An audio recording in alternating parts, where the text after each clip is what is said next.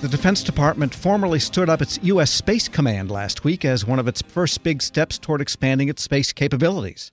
As another one of the next big steps, officials say they also want to create a Space National Guard. If Congress goes along with the idea, some of its initial personnel would likely be drawn from the Air National Guard. Lieutenant General Scott Rice is the director of the Air National Guard. He spoke with Federal News Network's Scott Maucione about how his component of the Air Force might contribute to the growth in demand for space forces. We in the Air National Guard are part of every mission and everything the Air Force does, including space and all those space missions. And my job is to make sure that I lay in this construct called the Air National Guard into the Air Force that's very cost-effective and meets the core principles that make us guardsmen. That we have the appropriate full-time to M-day or part-time mix. We capture the experience base, and then we pull expertise out of a community and give them the opportunity to serve something bigger than themselves, like our nation. And so this is where we get expertise out of the space community, where they are getting compensated, paid, and have benefits that are significantly more than the military provides. And yet they come to work and serve in a part-time capacity in our enterprise, specifically space, and they love it because they add value and they get to do things different that's on a national scale. In light of that, I've got about 1,500 guardsmen that are working in space and space operations across about 7 states right now. Those are the ones that the Air Force and the Air National Guard are actively pursuing to be a part of this new Space Force if and when it becomes reality. So as we work with Congress and as Congress defines what they want to do, what they can do, and what they're going to do, the Air Force and the Guard with these 1,500 airmen are hand in hand on how we transform them into a new Space Force. So going on top of that is the creation of the Space Command, which set up, I think, last Wednesday. Yes, Thursday, I think. So how are you going to be working with Space Command, and what kind of expectations are you going to be getting from them? You know, they're the ones that are setting what your units will be doing and what kind of demand you'll need. So what are you hearing from them so far? What are you kind of working with them? Well, this is we've been hand in hand in the Air Force in providing a capability to the Department of Defense. So now, as we put that combat command, that unified command called Space Command in play, now we join the Air Force in becoming a force provider of people and equipment into that combat command. And so our relationship and our responsibility isn't going to change very much. Now the fact is we're just going to be working for a combat command, which is a very clearly delineated mission, role, and responsibility to defend and operate in space. And we will be a force provider with our 1,500 airmen into that enterprise, just like we have in the past.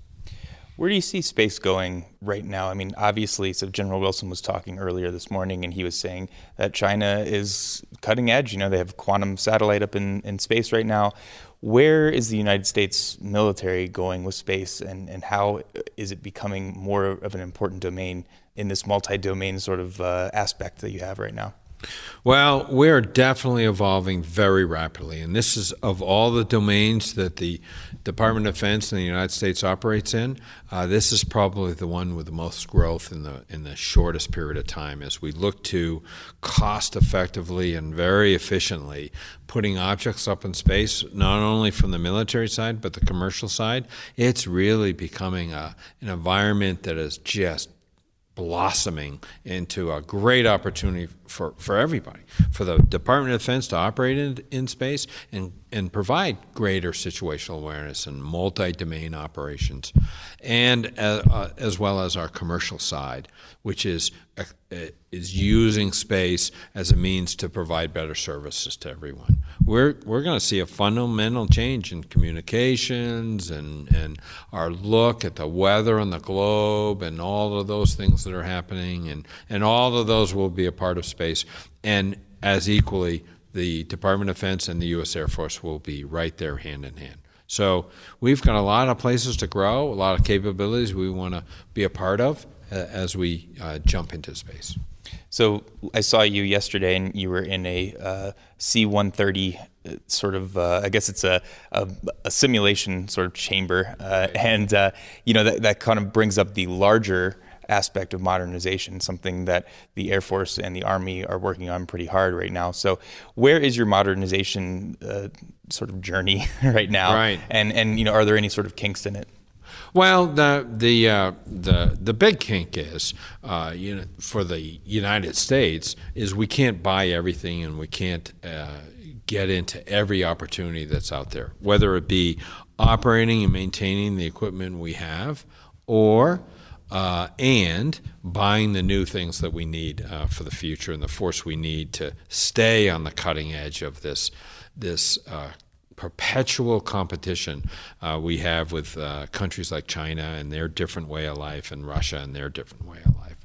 And as we compete in that space, we have to both modernize our equipment and keep it up to speed, and put, like you saw yesterday, new digital on our older analog C-130s, new digital equipment. At the same time, we need to buy new aircraft and recapitalize our program into new aircraft side by side with the Air Force. Just a slight caveat, since we're talking about aircraft. What are you doing to prepare for Dorian now that it's kind of coming up? With great pride, we have a system that balances our state connections, where I put all of my money into a Title 32, a federal code Title 32, to train, organize, equip for overseas operations, our whole force in the Air National Guard. And that capability, that mindset, and all that equipment, I can move and use in a domestic environment with great success to help our communities and our states respond to a terrible disaster like a hurricane like Dorian.